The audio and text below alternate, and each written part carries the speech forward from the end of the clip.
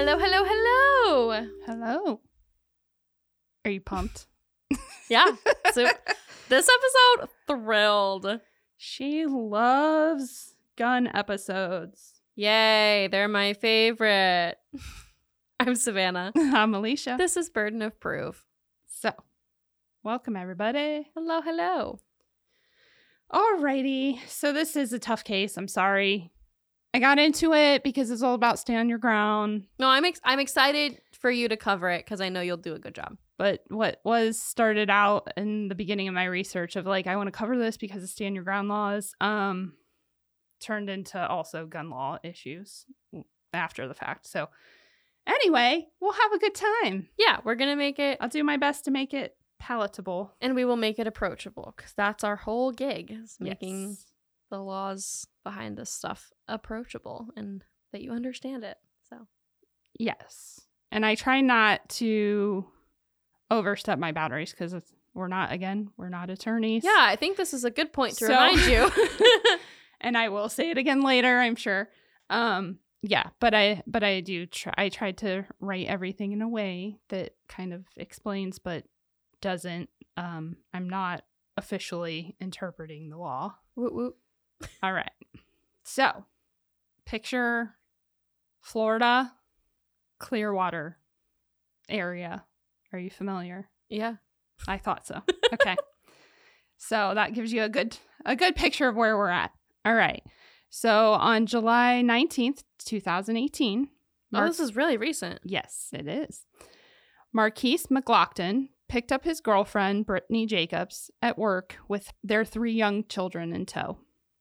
They decided to make a quick stop at the nearby Circle A convenience store in Clearwater to pick up some snacks and drinks.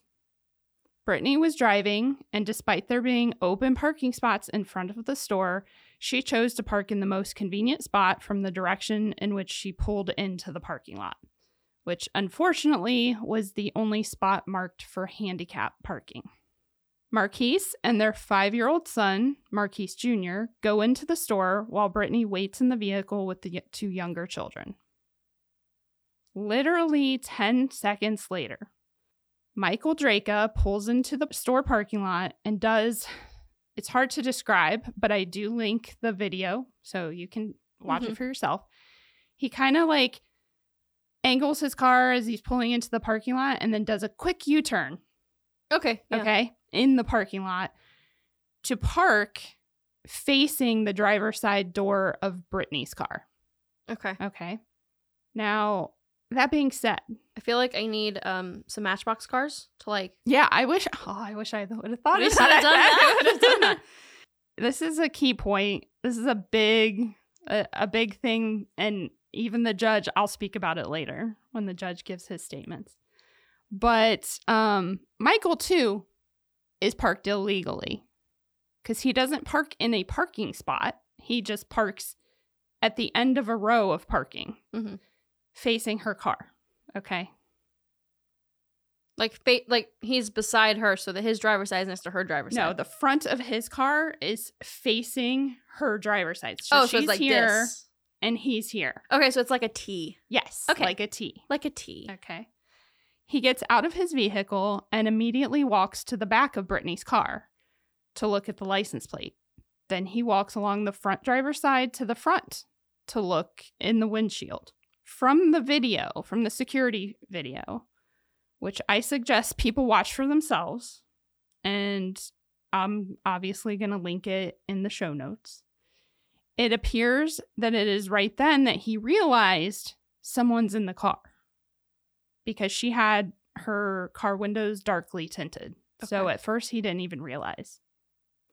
As soon as he realizes, he begins pointing at the handicap signage in front of the parking space while looking in the front of the car.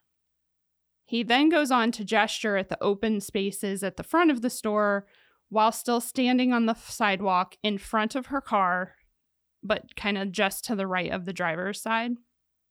Brittany testified later that it was just then that she cracked her window to hear what he was saying. She could tell he was saying something, but she couldn't hear him. Michael then approaches the driver door, standing what appears on the video to be just a couple feet away, and tells her that she's parked in a handicap spot. Brittany says she told him that she is aware and that when her family returns to the car, they will leave. Brittany also testified that Michael's response was that people that park here, I give problems to all the time. She then went on to say that Michael's demeanor was very angry and aggressive, which aligns with the video because you can clearly see that he continued to point and gesture. Mm-hmm. I mean, you can't hear, obviously, on the security video, but you can tell his whole body language is not that of just, oh, sorry, ma'am. You know, could you possibly move your car? That's not what you see. And other witnesses as well testified that they predominantly heard him during the argument and saw him pointing aggressively at her.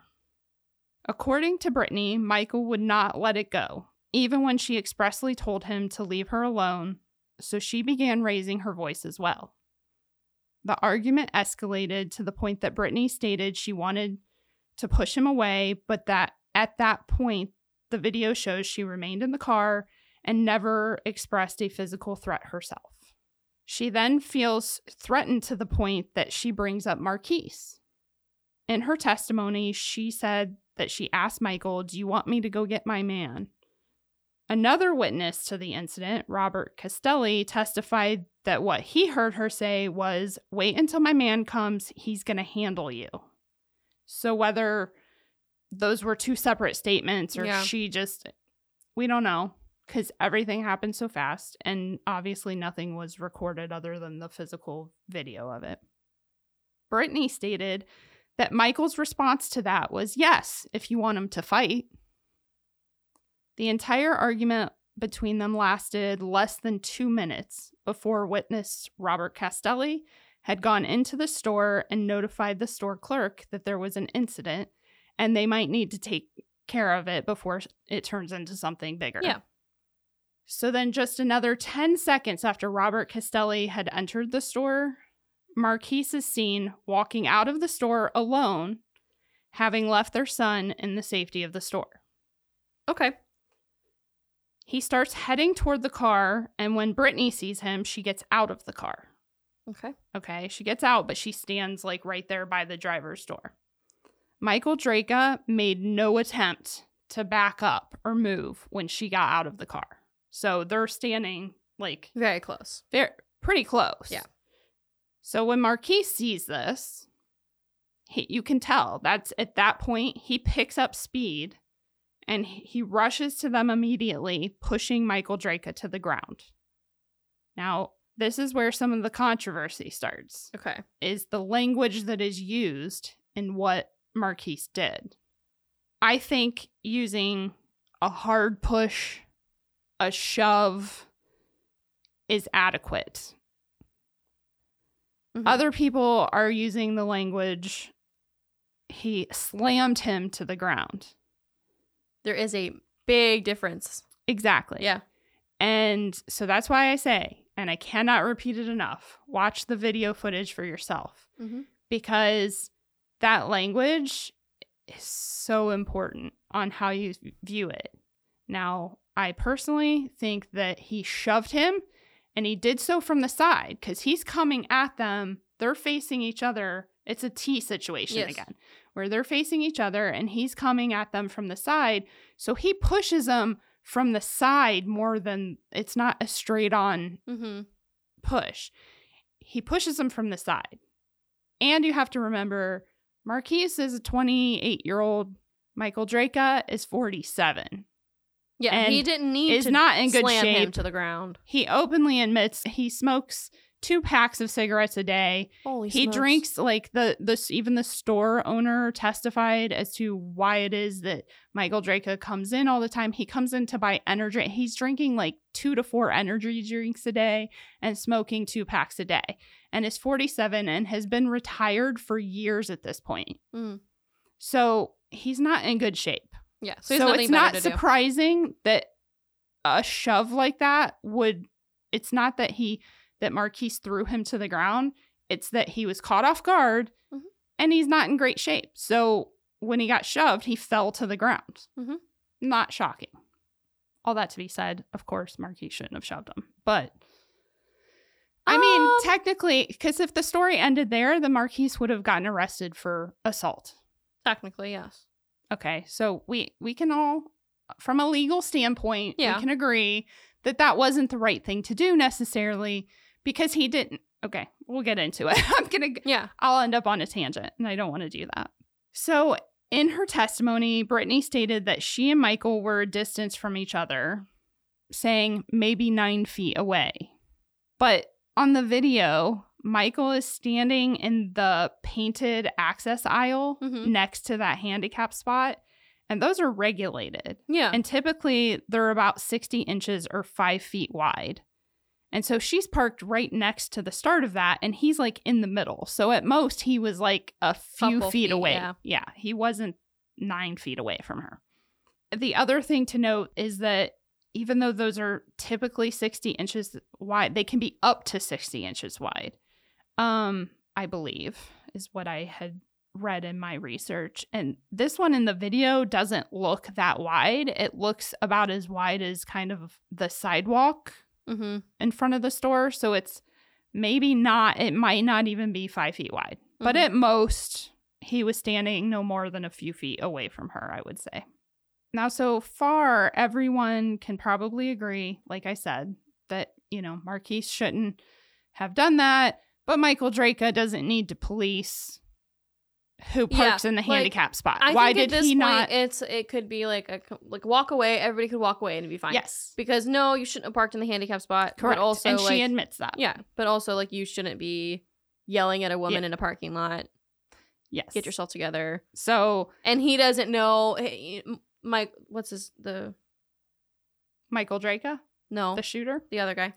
Marquis. Two M's, I keep getting confused. So, and like, Marquis doesn't know what the conteest is of the situation. Exactly. He's coming in and he sees a man really close to his... yelling at his girlfriend. Yeah. So, Yeah. Just, everybody could just walk away and be done at this point. And had everybody been, you know, a little less stubborn. Yeah, exactly. That may have happened. But yeah. Had this not been Clearwater, Florida. That too. Brittany admits that she should not have parked there. We can all probably understand, or any reasonable person can understand, that Michael Drejka had a number of options. He could have gone inside and complained to the store owner. Yeah. He could have called the police. He could have done what most people do when they see that, even if it is a pet peeve. That's a pet peeve of mine. I don't like to see when people park in handicap and don't have handicap spots. But you know what? Ultimately, it ain't my business. If I had to park there myself, then yes, it's your business. But if not, like, I think reporting it to the store is like the most of the what most people would do. Or just saying something, and if somebody just doesn't realize, which they always know. But yes. Yeah, anyway. Yeah. And Marquis had a number of options. He could have come out, you know, and asked, what are you doing? What's going on? Why are, you know, whatever, before touching him. They could have called the cops. Brittany could have called the cops and been like, there's a crazy man standing in the parking lot yelling at me. I know I'm parked illegally, but like, come on. Yeah. Like, I feel threatened. So everybody did wrong here by far. But where people tend to disagree is based on what happens next. In the video, it appears that Marquis takes just one more step toward Michael Drejka after shoving him. But then he stopped. It happens all so fast, but I've carefully watched the video so many times I lost count. I noticed that he does take that one more step just after pushing him. And then he like hikes up his shorts because his shorts were too big. He hikes them up just as he's coming out of the store as well. Mm-hmm. Like as he's walking out of the store, because he's wearing like basketball shorts, mm-hmm. like the kind of elastic, but they're probably like a size too big. So they mm-hmm. keep sliding down. So he takes that step. He kind of hikes up his shorts. And if Michael Drejka had just pulled out the gun stating, well, I pulled the gun on him because he took that step toward, he pushed me. He took that step towards me. He's hiking, you know, mm-hmm. he reached for his hip because that is kind of his defense. Yeah. That would have been okay. However, the half a second that it takes Marquise to see Michael Drejka pulling out his gun, he immediately began to retreat. He takes a couple steps back where he bumps into the car, and then he begins to turn to retreat further, and that is exactly when Michael Drejka fires the gun, hitting Marquise kind of just, he was turned, so he kind of hit him just to the left of his left nipple. Okay. So that just is further evidence that clearly Marquise was turning. Marquise then runs back into the store where he dies in front of his 5-year-old son. Oh, no. Immediately after the shooting, Michael Drejka placed his gun in his vehicle and stood outside the store, reportedly directing customers to go elsewhere because he had just shot someone and they are all waiting for the police to get there. Robert Castelli, the guy who saw them arguing, went into the store to notify the owner, stuck around. He had stepped back outside of the store after Marquise went out. And he attempted to run toward them when he saw Marquise push him, probably to try and break it up or intervene. Yeah, because he thought they were just going to start fighting. Yes. But then as soon as he sees Michael Drejka pull out the gun, he then also retreated, like, in between some other. He, like, darts to the side in between some cars. So Robert testified that Michael seemed irritated but not in shock through the entire thing. Pulling his gun out smoothly, taking the shot, getting up to put the gun away, and while waiting for law enforcement. He's just chilling.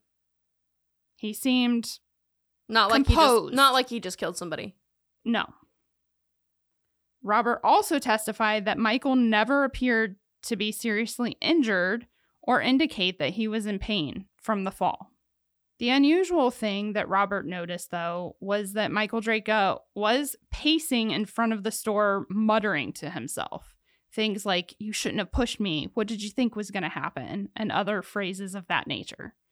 So he was calm in the sense of, like, he didn't look in shock. He didn't sit on the ground for 15 minutes after shooting the guy. He was able to do all these proper things to handle the situation, but at the same time, he's weirdly talking to himself and saying things that are making people go, "Are you trying to justify what just happened?" Yeah. Another witness on the scene, Vicky Conrad, also testified that Michael Drejka seemed relatively calm afterwards, but that she used the term babbling to himself about something, but she never specifically heard what. But that just kind of backs up what Robert Castelli said. He testifies that he went to the corner of the building away from Michael Drejka, but that he kept his eyes on him the entire time. And he's the one that called 911. Yeah. So, well, good. I'm glad that he was there. Because by all accounts, he did what he should have done, Robert. Yes. All right. So, police arrive. They take Michael Drejka into custody for an interview. He was held at the station for a few hours while the detectives gathered evidence and witness statements before speaking with him, but his actual interview lasted only about an hour or so. Oh, that's really short. I guess, like, what is there to say? You'll find out. You'll hear some of it. Oh, I have yay. clips. I love audio clips. So, he waived his right to an attorney and fully disclosed what happened from his perspective. The only thing he did not cooperate with detectives on was the sample of DNA. He refused, saying he didn't see why they needed it, given he's cooperating and he was obviously part of the incident. Now, there will be links to all 3 videos of his time in the interview room, but I picked out specific clips that I felt were important, but that I couldn't really do justice. Yeah. And I didn't want to sit here going, well, then he said, and then the detective said. Yeah. So also, good time to point out, you did an excellent job explaining what happened. I could see it. It was great. I know that can be difficult to kind of explain sometimes. So you did a good job. Thank you. I tried. All right. So here is clip number 1 of the beginning of his interview, where they just basically say, "Okay, in your words, tell us what happened." Okay. So just walk through, you leave your house and you drive up to the store? No, I was coming back from the Wawa down on Missouri and Rosary to get some cash and headed home, stop by the store, boom. Oh, okay. So you get to the store, tell me, kind of walk me through what happens. I park my car and that's my store. I'm there every day, plain and simple. And every day there's somebody pulled in the handicap spot there, just waiting on somebody. Okay. So I have a pet peeve about it. Sure. I, said, do you mind, moving? There's a spot next door and there's spots out front. I said, do you mind moving and waiting on somebody? And So there's plenty more spots and there's stuff. plenty more spots, yes. And she took that as an affront that I would speak to her that way. Started getting a little, yelling, and then of course. So you walk up to her car? Actually, I was walking around it. Oh, okay. Okay, because I parked here, she was here. Okay. Okay, so I just checked for placards, plain and simple. And she inquired about what was going on. So, Okay. and that's when I told her, about the handicap spots. What did you tell her? I said, it's not very polite to park here when there's other people who need to use this. She says, is it affecting you directly? I said, if my mother-in-law rolls in, yes, it will be. So, there's nothing,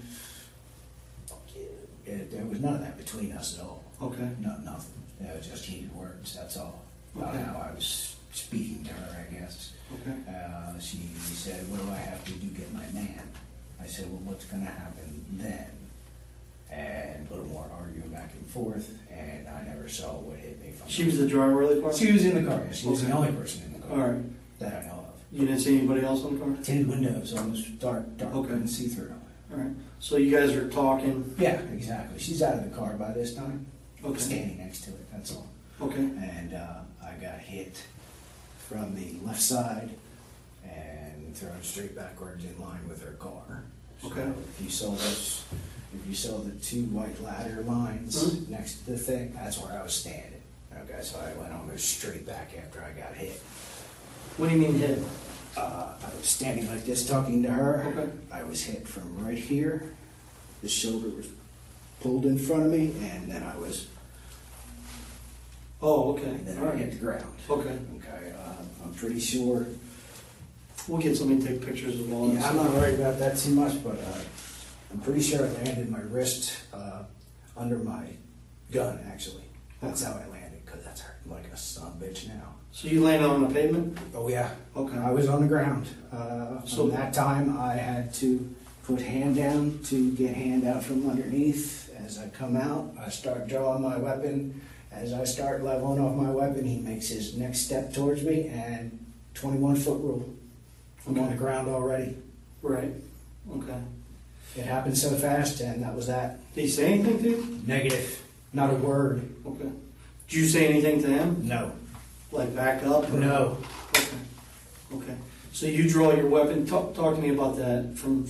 Well, the way I was able to draw it, I couldn't level it with one hand, so I had to eventually try and bring my left around for support. Okay. And he made his step towards me, and that was that. How many steps did he make towards Just you? one step. Okay. And then that was that. Talk to me about that. What do you do from there? I made sure there's no other threat around him, because it spun him a little bit, and he ran into the store. Immediate threat gone. I did have her as a potential. So I mean beforehand, before you fired the gun. Ask me the question. Before you fired the gun, Yes. once you pull the gun out, Yes. okay, you said he stepped towards you? Yeah. Because I don't Made want to one put more any words- step. Right. He made one more step towards me. And then what do you do? I didn't say a word. Gun Okay. was already out. Okay, what do you do? Fire my weapon. How many times do you fire the weapon? One time, sir. Okay. So you fire the weapon and then basically just scan? I ended up standing up, made sure all the threats were cleared, reholstered my weapon. Okay. All right. So he didn't come back at you again or anything like Not that? after he left. Where did he go? Into the store. Okay. Did you strike him? No. No, I mean with a gun. No. I don't know. I Okay. assume so, yes, because there was an ambulance there. Okay. So you don't know if you hit him? I know nothing, but I would assume so. Okay. All right.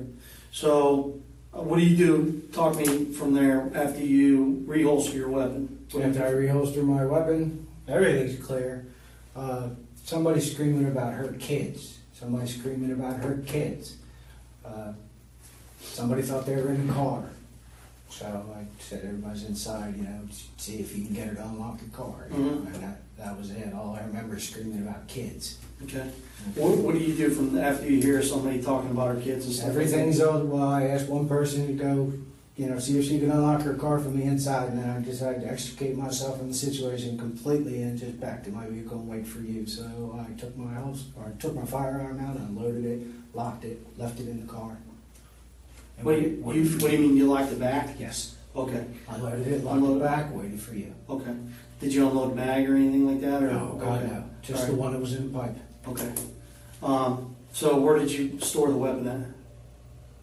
Inside the vehicle? Oh, it was in my holster. Okay. Where did you put the gun at? Right on top of the center console. Okay, on top of the center console. What do you do from there? Wait for you. Okay. Do you make any statements to anybody? Negative. Okay, on the parking lot? Other than telling people it's probably not a good idea to be in here right now. Okay. Customers pulling in now. I spoke to no one else. Okay. All right. Well, I did inquire if he had his cameras on because I know he's got 9 cameras in that place. You inquired to who? The clerk through the door. Okay. I'm pretty sure he was on the phone with someone. Okay, so did you make contact with him? You walked up to the store and make contact? I walked up to start through the door. Okay. And he nodded yes. And okay. That was the end of that because I really want somebody to look at those tapes. It should okay. have everything. Okay. I'm sure they do. So after all this happens, deputies show up, I'm assuming? Oh, yes. Okay.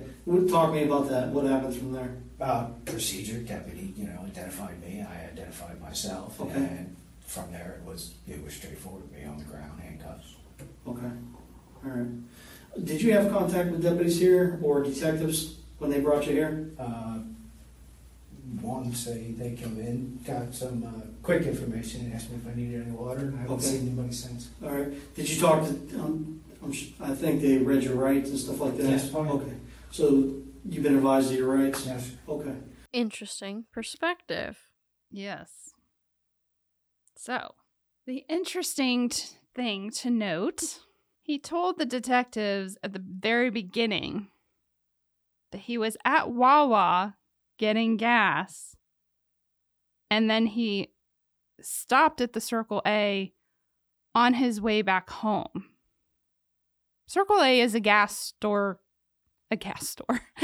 station convenience store, Yes. just as Wawa is. Mm-hmm. So why do you need to stop at 2 different locations that are... I mean, if the gas is cheaper at Wawa, then maybe. Maybe. But I thought that was a little strange. Like, you have nothing better to do than to stop at multiple gas stations and convenience stores. It's a little strange to me. Mm-hmm. And I think that the next statement, though, kind of summarized or answered that question, Mm-hmm. which is, if you noticed, he said, "That's my store." Mm-hmm. And he explained how he's there every single day. After allowing him to make this initial statement, the detective told Michael he was going to slow it down and ask him questions to walk him through the event. During these questions, Michael admits that he regularly takes pictures of vehicles parked illegally in that spot. When asked, wouldn't it be best to call law enforcement to handle the situation, Michael responded, "It wouldn't help. She'd leave." Well, that's what you want. Mm-hmm. Once they get into the topic of the shove, or as Michael deemed it, the tackle. The tackle? Yes, he says he tackled him. He admitted that he doesn't know if he hit his head or not on the pavement when he fell, and that he was only slightly dazed by the fall. Next, he reenacts the shooting with the officers by laying on the floor and telling the officer where to stand, estimating that he was on the ground aligned at about the end of the front door of the car, or essentially the middle of the vehicle, but a few feet away from the vehicle. And he stated that Marquise was at the very front of the car, and then that Marquise was at about where the front tire is on the car. So they had, they had at least a few feet between them. Marquise was not right on top of him. Mm-hmm. He wasn't he wasn't really even close enough to touch him. Yeah. He claimed during that reenactment that Marquise was, quote, 2 steps running. But when the officer asks, he was running? Michael said, well, he would have been running when he got beyond the car. So, I don't believe I can do this next part justice either. So again, if you want to watch everything, go to our show notes. The clips are there, or I'm sorry, the full videos are there.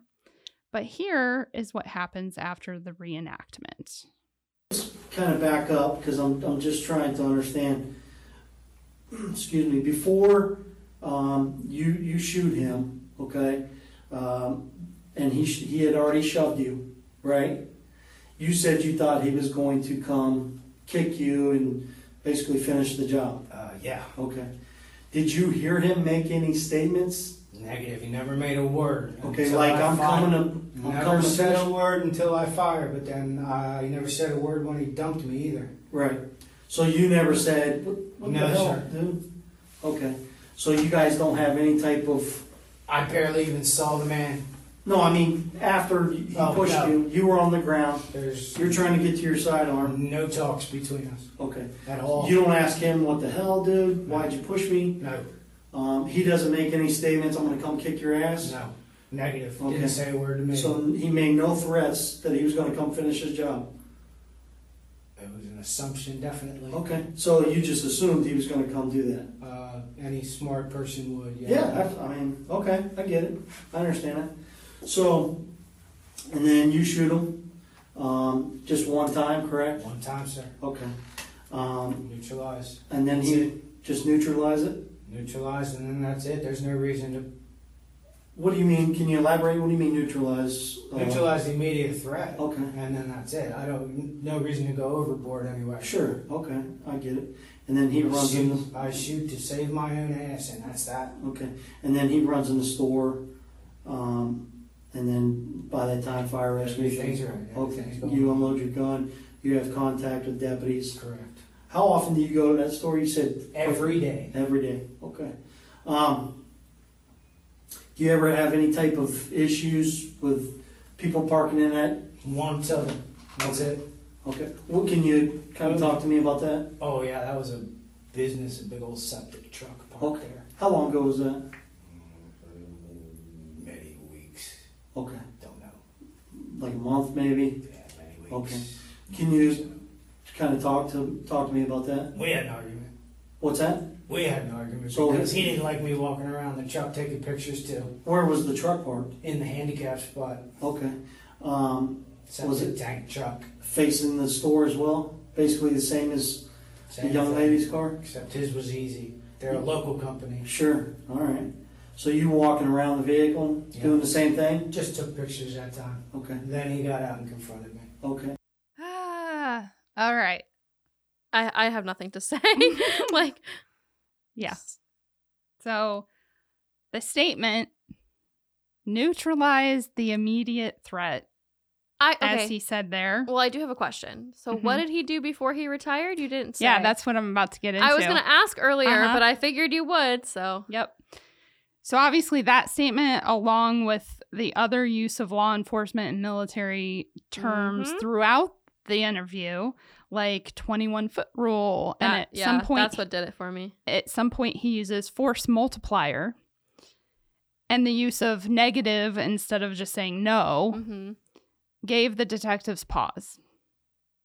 They then confirmed that Michael had been a gun owner. At some point, they confirmed that Michael had been a gun owner since the age of 22, but had never used a gun in a professional capacity.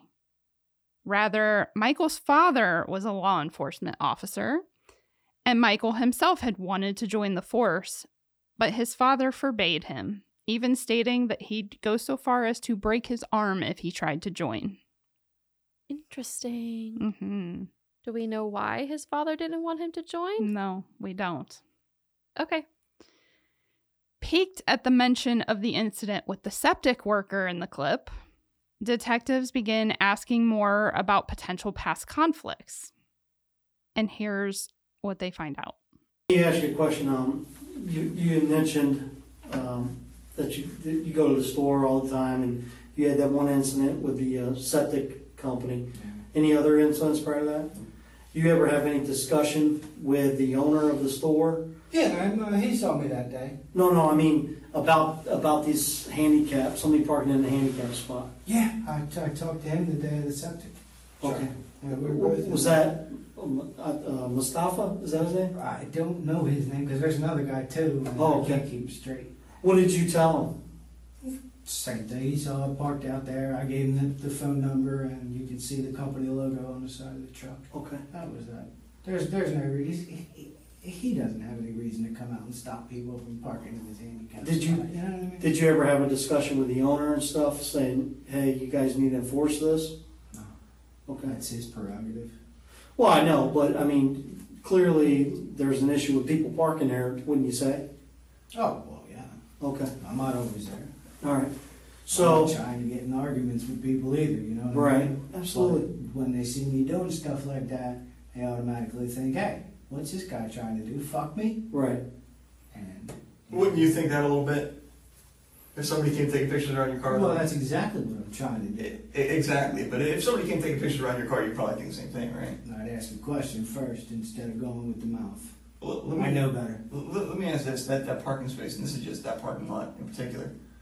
There's actually other like empty parking spaces that are probably closer and have better access to the front door. That's the only one that has access So- to that ramp. In this particular situation, though, if somebody can park right next to the ramp and walk around to it, does it really matter all that much? I'm not sure where this is headed. What's this I'm got to do just with curious hitting as it to from whether or not behind? it's worth an argument over the parking Yes, space. yes, I think it is. Do you? Yeah. All right. I mean, wouldn't you, instead of an argument, because you Not just... an argument if you, Right. you know, and A discussion. I'm agreeing with what he just said. That's Okay, but don't you think, instead of putting yourself in that type of circumstance, that it may escalate? Because people are crazy. I mean, right?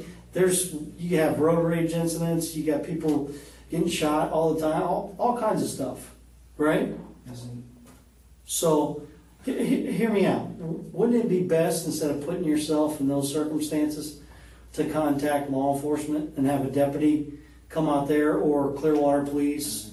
Well, Clearwater Police and I don't get along. We have some Fourth Amendment issues. What is that? What do you mean? Fourth? Clearwater Police illegally searched my car. Well, Okay. you know. How long ago was stuff that? back into- last summer. Okay. Yeah, So- they took it upon themselves to go through my glove box when all they had to do was replace something back in my vehicle. What was that? My firearm. Okay. So they took your firearm out of the vehicle? Always. Okay. All right. But again, back to the question, wouldn't you think it would be better, instead of putting yourself in that type of circumstance that could escalate? Okay, what does this have to do with I'm just asking. I me mean, being on my back and... that does. You told me you were on your back and stuff, but I'm just saying, don't you think that it would be best to notify law enforcement? You said you don't like to argue. You said you don't like to have confrontations. Wouldn't it be... Point taken, but Okay. we're straying a bit off course, I think. No, we'll get back to that, but I'm just asking you a simple question. Do you think it would be best to call law enforcement and have them address that issue? You'll never make it. Okay. Because the person what? Will They leave. Okay. I'll never make it. All right, so it's... Unless you guys are literally parked there, do you really think Sometimes you're we are, gonna though. make it? Sometimes we're Right. real close. Right, but you're not going to drop an important something for... Sure. Okay?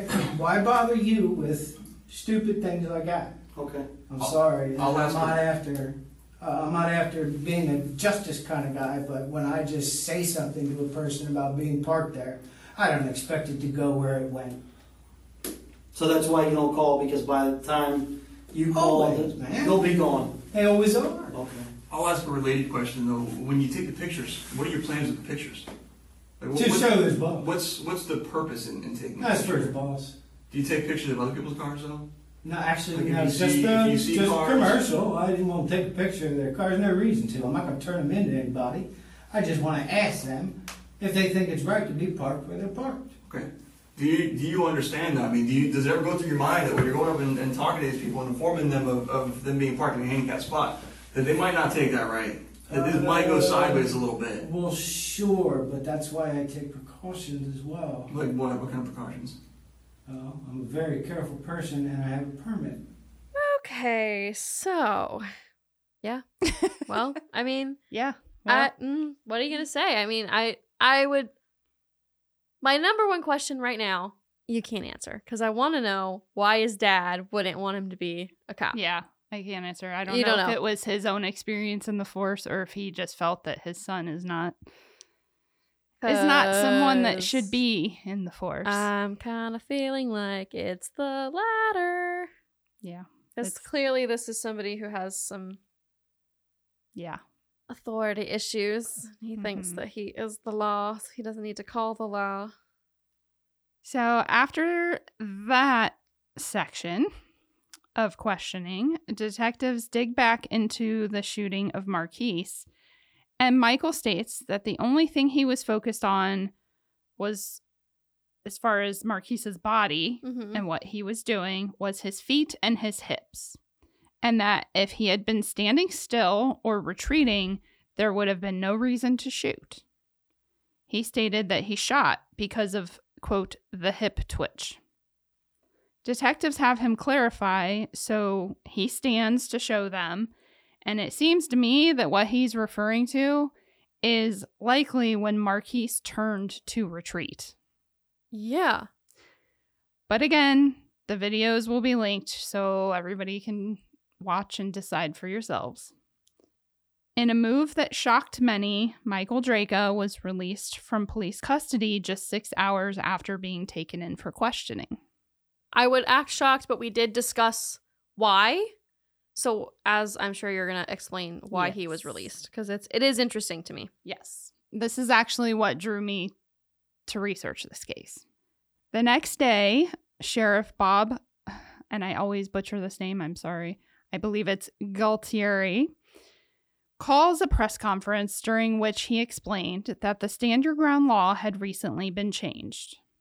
The change, he said, was that the burden of proof had now shifted to the state. What that means is that previously, if someone harmed someone in what appeared to be self-defense or stand your ground, that individual would be detained, but then they could use that law as a defense in the legal proceedings. According to the sheriff, who, by the way, actually got his law degree from Stetson University. So I was really frustrated when for the very first article that I read about this situation, that his decision not to arrest Drejka immediately. But then the more that I read and the more that I read about him, I realized, no, he's probably right. Yeah. Because I think legally he is correct. yeah. So he said that the change in the law meant that all his department was to do in this case is interview the shooter, gather the evidence, and send it to the state attorney's office for them to decide if charges should be filed.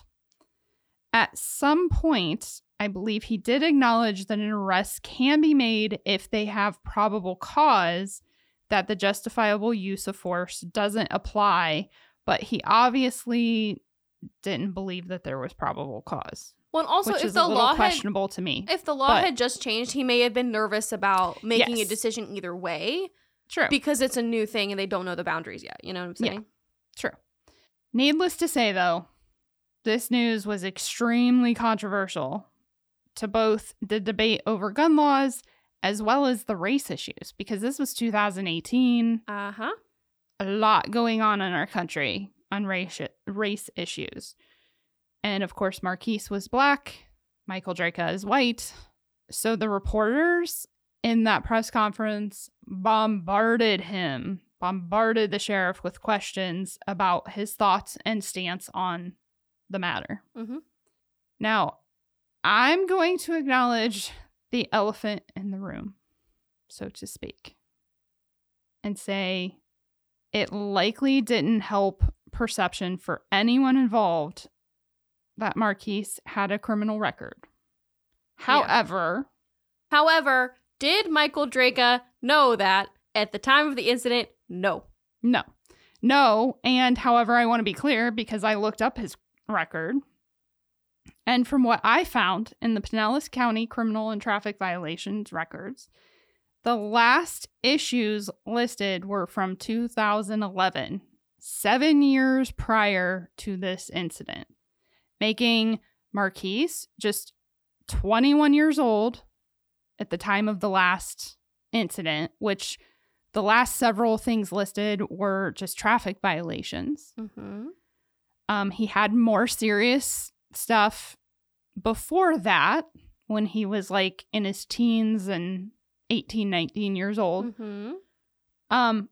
But like I said, it's 7 years and he had since settled down with Brittany Jacobs and had 3 kids. Yeah. So like Priorities and he changed. had nothing after that. So obviously some things had changed and everyone certainly has their own opinions on the topic of, you know, if somebody was, yeah.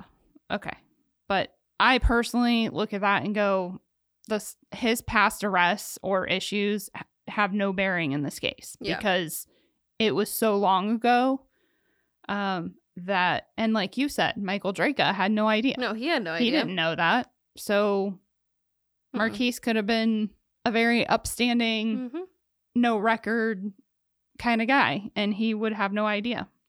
But that being said, many in the public accused the sheriff of defending the shooter. I think even after his explanation of the change in law, the question on many people's minds was, do you still think it was justified? Like, I think they just wanted to hear it from him. Mm-hmm. And he really wasn't willing to say, but, you know, I don't know. I have mixed feelings about it, so I'm just going to leave it at that. The controversy, though, only grew from there. And 11 days later, the sheriff called another press conference during which he stated himself and representatives from both the Upper Pinellas Ministerial Alliance and the Upper Pinellas NAACP had a meeting to discuss the concerns of the community. He said that those representatives were supposed to join them there for that press conference, but had called shortly before to say they were not coming.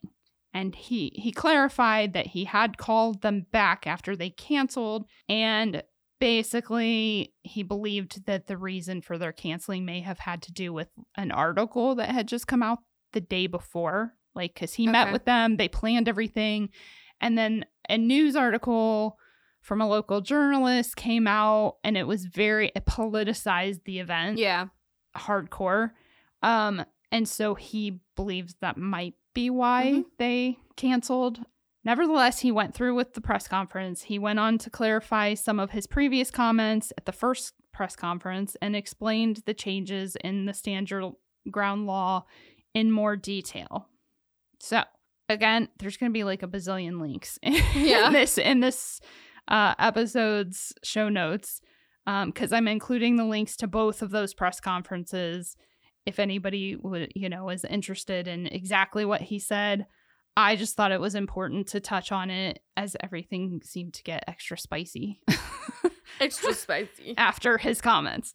But Michael Drejka was eventually arrested and charged with manslaughter on August 14th, 2018, almost a month after the shooting. Okay. The trial. We love a spicy trial, don't we? I do love a spicy trial. I'm kind of I think that the sheriff didn't do anything wrong. No, I think he was just doing his best. This is why I have icky feelings about it, because I do think that, how can I best say this? I kind of feel like he was really just trying to defend his position in making the decision to not arrest him. Mm-hmm. But it came across as though he was defending I see. the actions.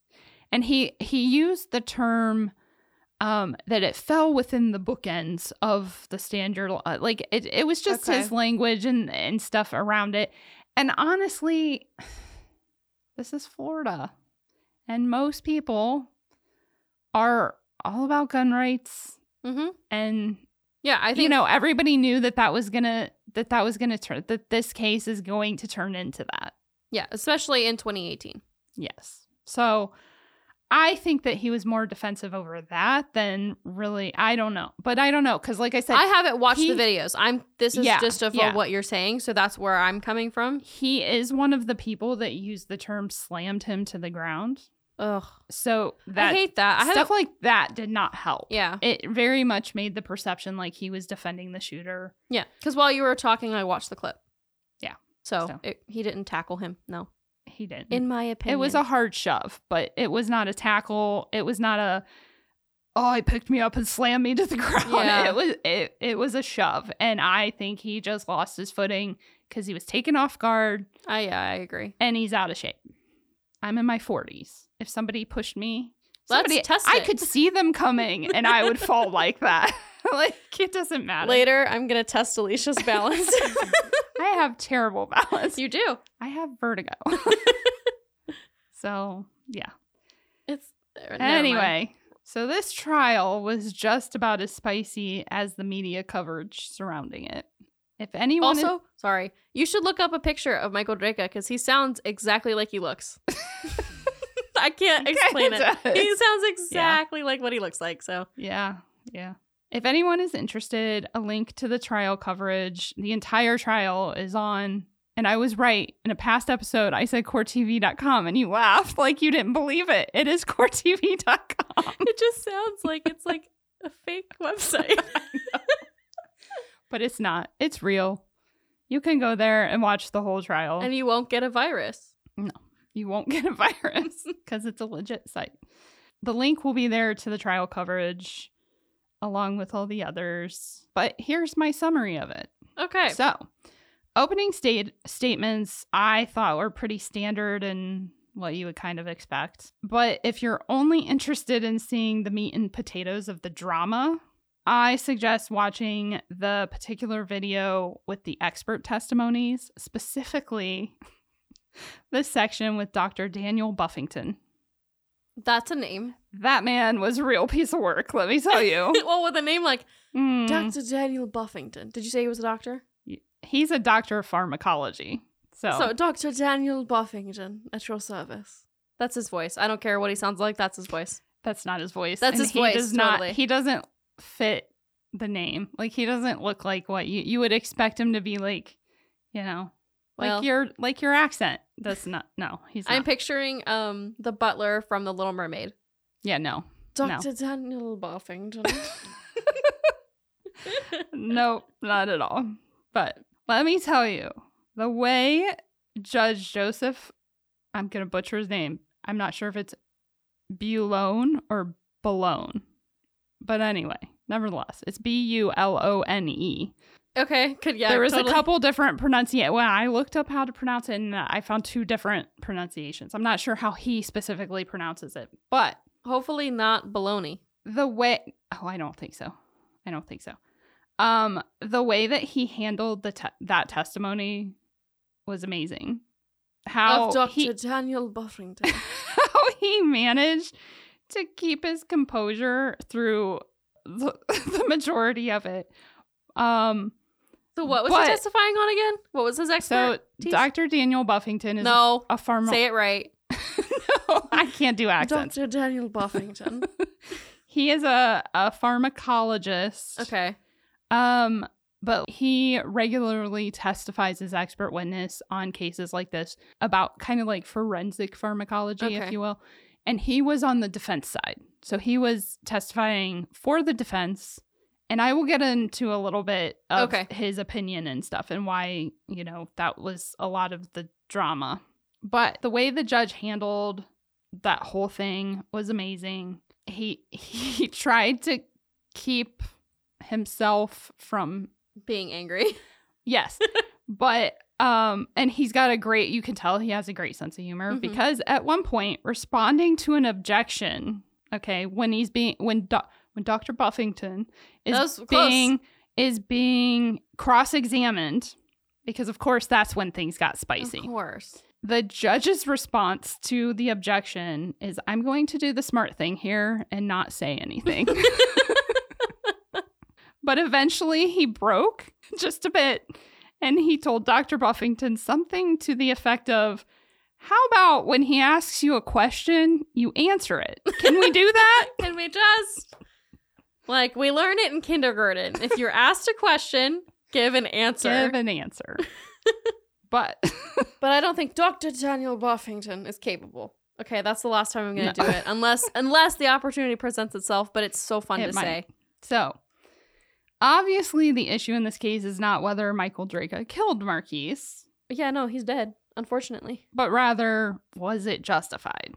The prosecution's stance was, of course, no, it wasn't, and their evidence included Michael Drejka's own statements in his police interview, the Circle A security videos, 2 eyewitnesses, as well as witnesses to the previous incident with the septic worker, Richard Kelly. Yes. Now, you might be thinking, but how did they get to introduce evidence of an entirely different incident? The answer... Yeah, okay, I think I know the answer. Go ahead. The answer is that the court allowed the testimony of Richard Kelly, John Tyler, the owner of the septic company, and the owner of the Circle A at the trial under Florida Statute 90.404, known as the similar fact evidence, or Williams Rule evidence. Richard Kelly testified that he regularly stops into Circle A to grab items while coming and going from his route as a septic tanker driver because the company is right down the street. So he's by there all the time. He admitted that he was parked in the handicap spot the day that Michael Drejka approached his truck. He testified that as he came out of the store, Michael was walking around the truck taking photos. Richard stated that he asked him why he was taking pictures and even explained because he had money in the truck from jobs that he had done throughout the day and was concerned about the security of it. He stated that Michael said he had a family member who is handicapped, and when he asked if they were there, Michael said no. So Richard went on to tell the court that he explained to Michael that he carries money in the truck and he doesn't want him walking around like he was. He said that is when Michael blew up and began shouting profanities, but Richard maintained that he had said what he said and he left it at that.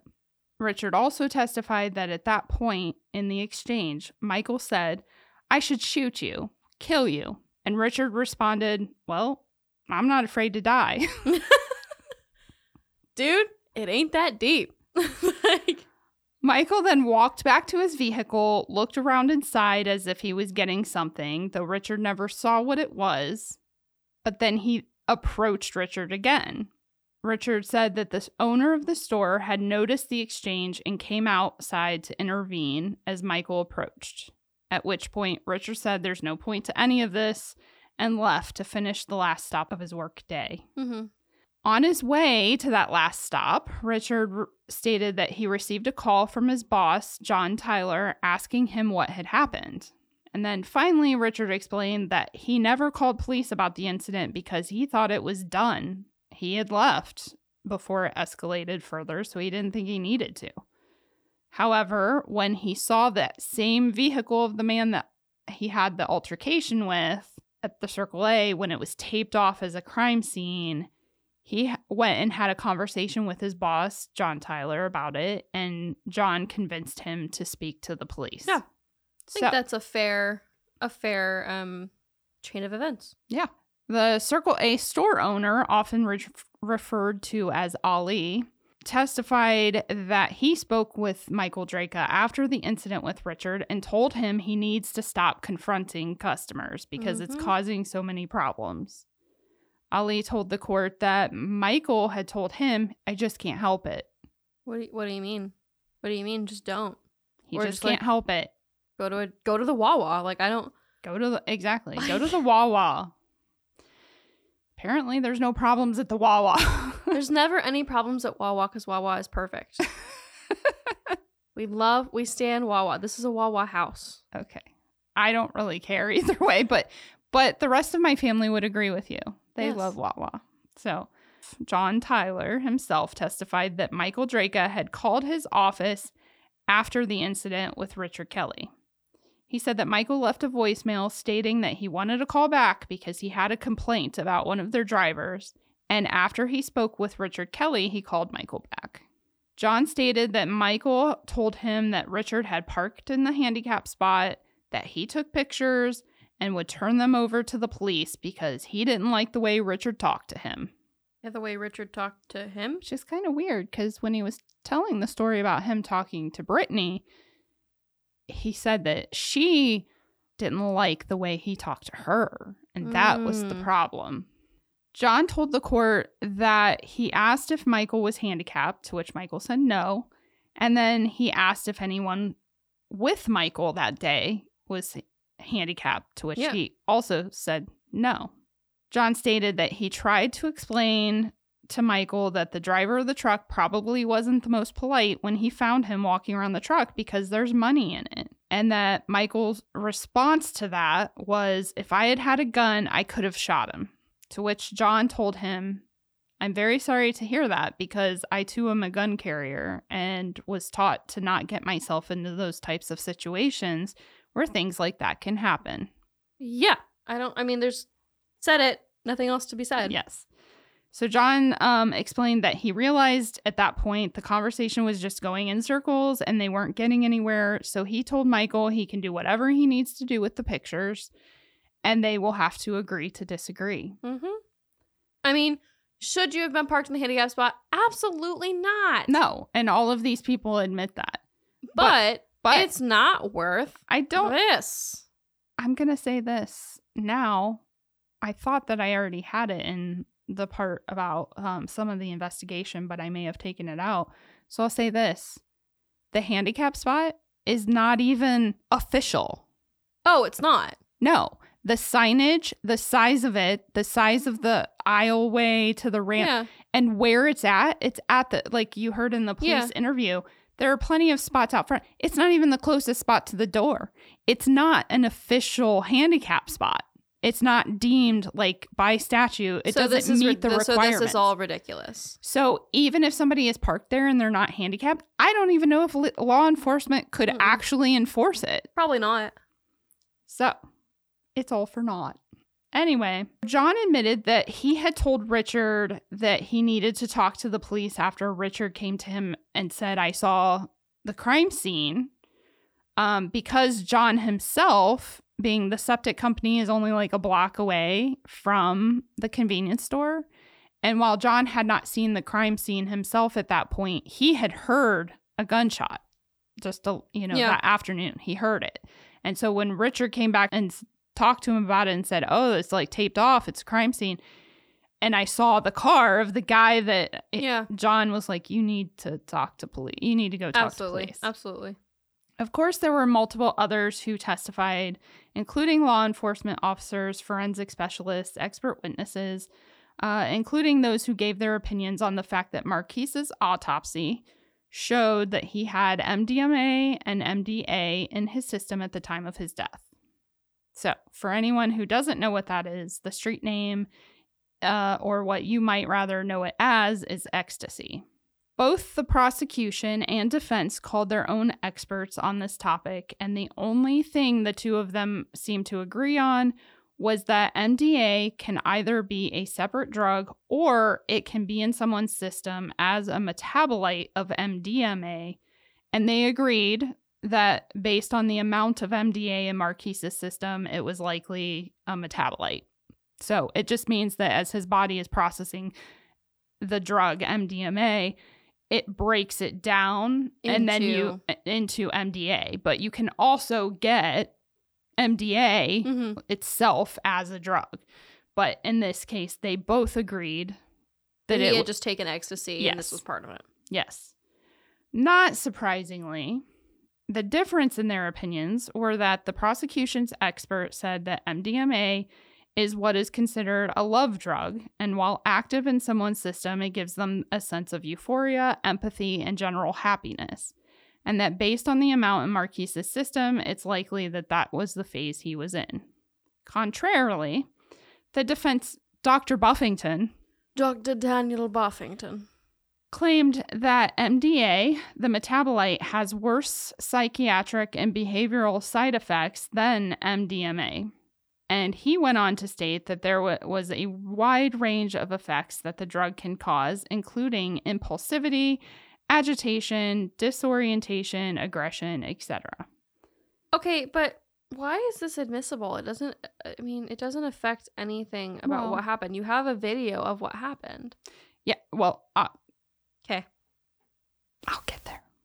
So, he testified that it was his opinion that while Marquise showed no signs prior to Mm-hmm. the fight, to approaching the fight, okay, his decision to exit the store, leaving his son with strangers, and his decision to shove Michael Drejka without first assessing the situation or warning him leads him to conclude that Marquise was having adverse side effects from the MDMA and MDA in his system.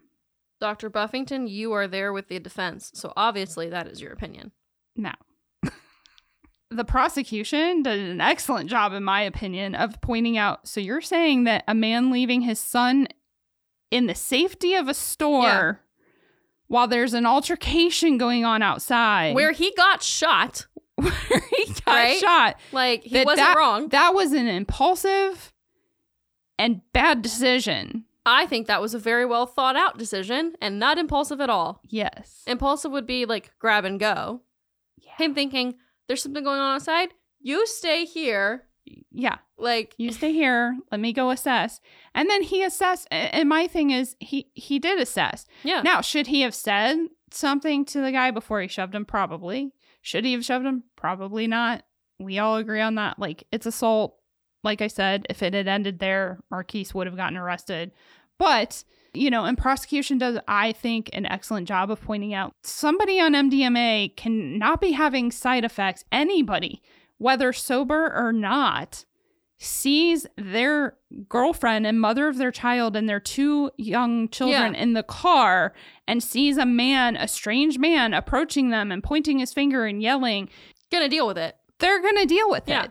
Anybody would make that decision. Yeah. It doesn't mean that he was so messed up on drugs that no. So Yeah, because remember, 2 of his kids were in the car. So, Yes. like, I fully think that he's reacting yes. the way that most people would react, which is, definition of common law. Would a normal person do this?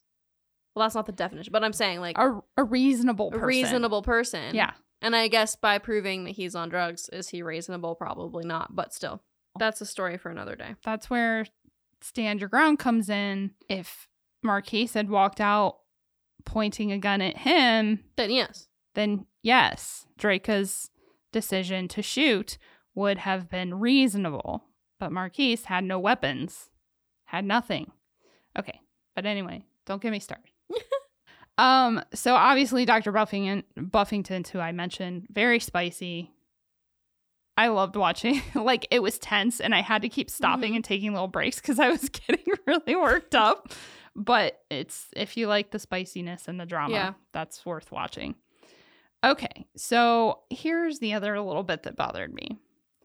I assume that they found it unnecessary to bring up any psychiatric issues or medications on Michael Drejka because they had enough evidence without that they didn't need to bring that into it, I think. Yeah, but I want to know. But during the police interview, Michael did tell police that he was on 2 different kinds of meds for anxiety. And I just want to clarify, does that mean that I think people with anxiety are more likely to kill someone? Not necessarily, no. But I would have been interested in knowing the extent of it, like who diagnosed him with anxiety. Yeah, where did he get these drugs? Because was it his primary care doctor, like he so seeing many a do? Or psychiatrist? did he actually see a psychiatrist? And if so, what is the specific diagnosis? And does that anxiety play into him trying to be a cowboy and patrol the parking lot at Circle A? Yeah. Because I have my opinion, but I'll spare everyone from. I won't armchair psychologize, like I like to say, but I'm not going to will. completely go down that rabbit trail, but I think anybody who understands mental health matters knows like where I'm going with that. But whatever. So, closing arguments were excellent in my opinion, especially the prosecution's. Mm-hmm. They broke down his own statements from the police interview to show that Michael Drejka was a law enforcement wannabe policing the local convenience store. The jury agreed, and on August 23rd, 2019, he was found guilty of manslaughter. Good. On October 10th, 2019, he was sentenced to 20 years by Judge Boulogne. The judge's final statement was possibly the very best breakdown of the facts, and if you only watch one thing in our sources, I would suggest that it be his statement, because it truly, he points out all of the things that made him decide to give the 20 years. Because I guess the maximum sentence would have been 30. He did take into consideration some mitigating factors, but ultimately, no. So just to save people, on the video of the sentencing, the judge's statements specifically start at 47 minutes and 24 seconds. Perfect. To save people. You're a real one for that. All right. So one of the very important legal distinctions the judge makes is that Michael Drejka's mindset leading up to the shooting is important, because while someone's mindset might not be important in a manslaughter case, it is very important in a self-defense case. One of my favorite things that the judge says, though, is, quote, "The most ironic thing about this whole case is that he parks illegally. He doesn't even park in a parking space. He parks close to Brittany Jacobs to argue about her parking illegally. And to do this, he zooms up and he parks illegally." Because up until that point, I felt like nobody else really mentions it throughout the case. And I was thinking about it the whole time. Like the irony, the hypocrisy. Yeah. Like, what? Exactly. So I loved that he brought that. Michael Drejka, of course, appealed, but I honestly stopped reading. Yeah. By halfway through, I just couldn't. I couldn't do it. I couldn't take any more of this nonsense. This case has just made me practically go mad. So I skipped to the opinion of the court, and basically the appellate court found that all of his claims were either procedurally barred or without merit, and upheld his conviction and sentence. Now, for my disclaimer. Okay. All right, so that's the story, folks.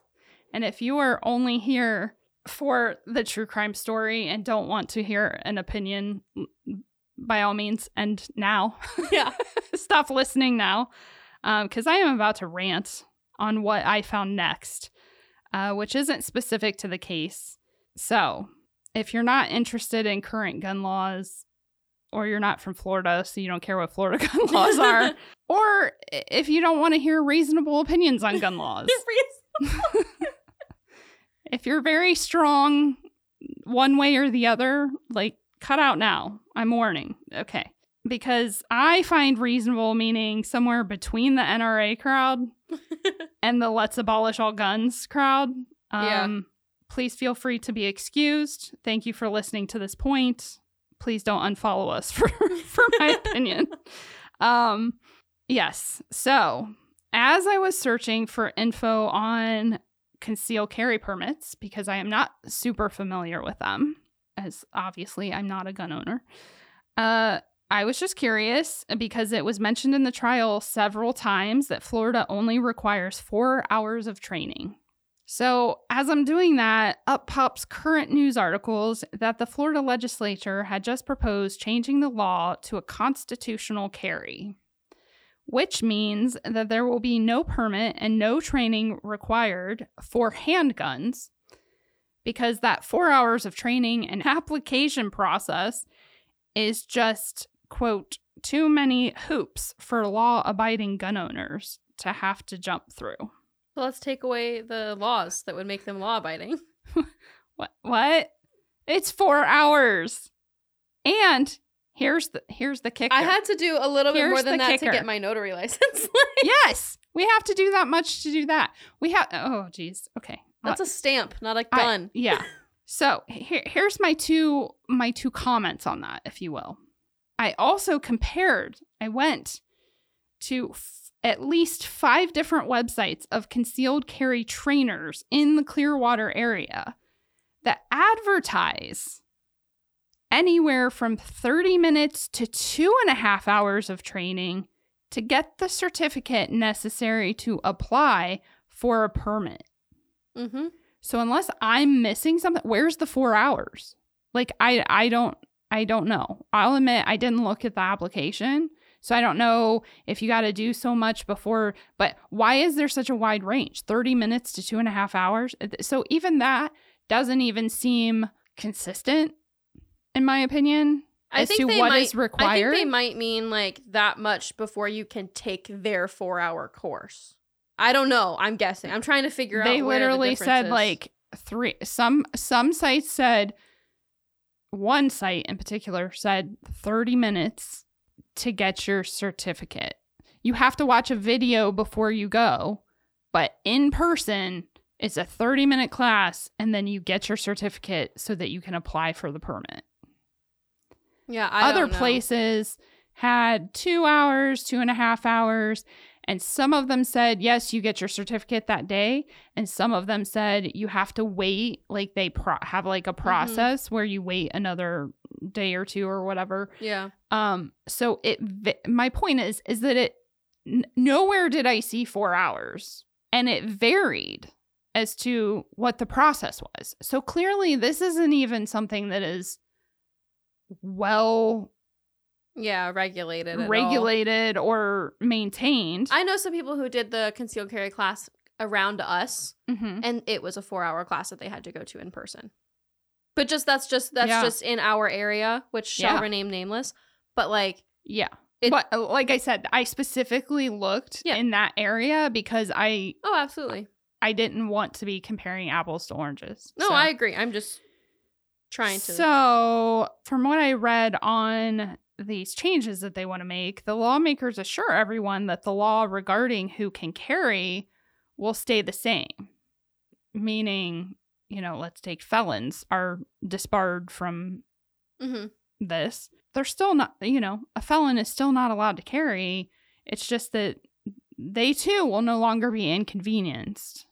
So they're not checking at the front end. They're checking in the back end, like when they get caught. They too will no longer be inconvenienced by being forced to get their guns on the black market. Yeah.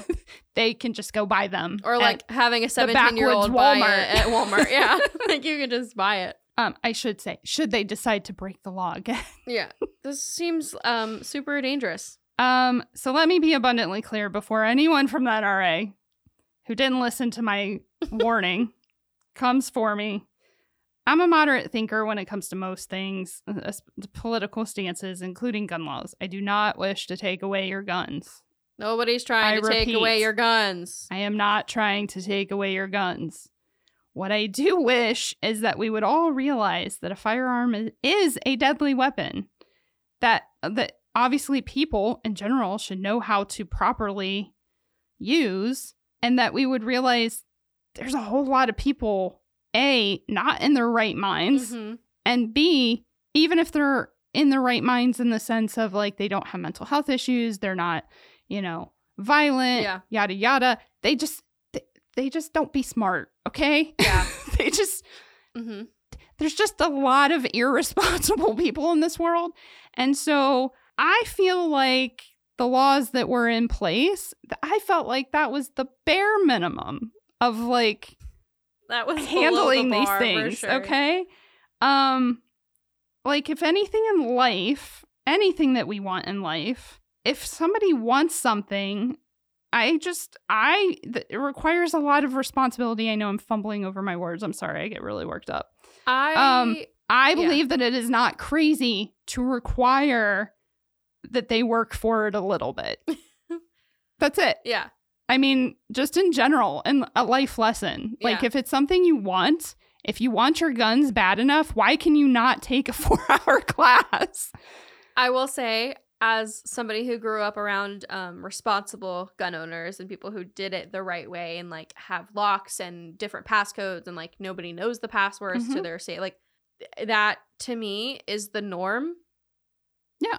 And I don't have a problem with responsible people, but I just like look at the world. Yeah. I've also, that's kind of where I'm going. Like I'm Gen Z. I've grown up in the Sandy Hook Columbine era. I've been very close to several school shootings and other gun-related incidences, and they terrify me. Yeah. I like have trouble going to concerts. I have trouble doing anything with crowds because of the anxiety that comes from gun violence. And so the idea of that is terrifying, of them just saying like, well, you don't need to register. You don't need to, which in Florida, it's already really lax. But like, it's scary. And it's one of the reasons that I don't see myself being in Florida forever, because to me, it's ridiculous. So I'm going to go someplace that I feel is a little bit more normal. I second that whenever I can. Oh, yeah, absolutely. I'm kind of tied down here for a while, but. Well, we are too. But I'm just saying, like. Yeah, no, I agree. It's very upsetting as somebody who's been really close to a lot of these situations that nobody takes it seriously. And I actually highly recommend. It's just been one of the milestone years since Sandy Hook, and those kids are now in high school and they're speaking out and they have great statements. And I highly suggest anybody can go talk or look at the Sandy Hook children. Yeah. Because I think that they are the number one resource for that. Well, I will just say that little to no training on something that can literally kill a person seems ridiculous to me. But then again, this is Florida, where the only driver's ed requirement is also a 4-hour online class, and a parent who may or may not be able to drive well themselves to claim that they supervise 50 hours of driving time with their child in order for them to get their license. Yes, that's right, folks. For all of you in states that have good standards on driver's ed, they literally only require that parent to say that they taught their kid to drive for 50 hours. Yeah, there's no like sheet or like any like thing notarized or anything. You just go up and they're like, well, did you do it? And you're like, yes, I did. And they said, okay, go show us that you can drive. And then you take a 20-minute test. It's very easy. And so that's one of the many reasons that most people here in Florida feel like NPCs in a game of Grand Theft Auto. I do feel like that. Yeah, that's a great way to put it. So, thank you for coming to my TED Talk. Yeah. And I look forward to getting the hate mail. Our P.O. boxes. No, I think you did a great job on this episode. And thanks for sticking through. If you made it to this point, you get one more Dr. Daniel Buffington just for your listening pleasure. So yes. So, all right. Well, thanks for listening. Yeah. Thanks for explaining. You did a great job. Thank you. All right. Till next time. Till next time. Bye. Bye. Thanks for listening, guys. Find us on Instagram and TikTok at Burden of Proof Pod and email us at burdenofproofpod@gmail.com.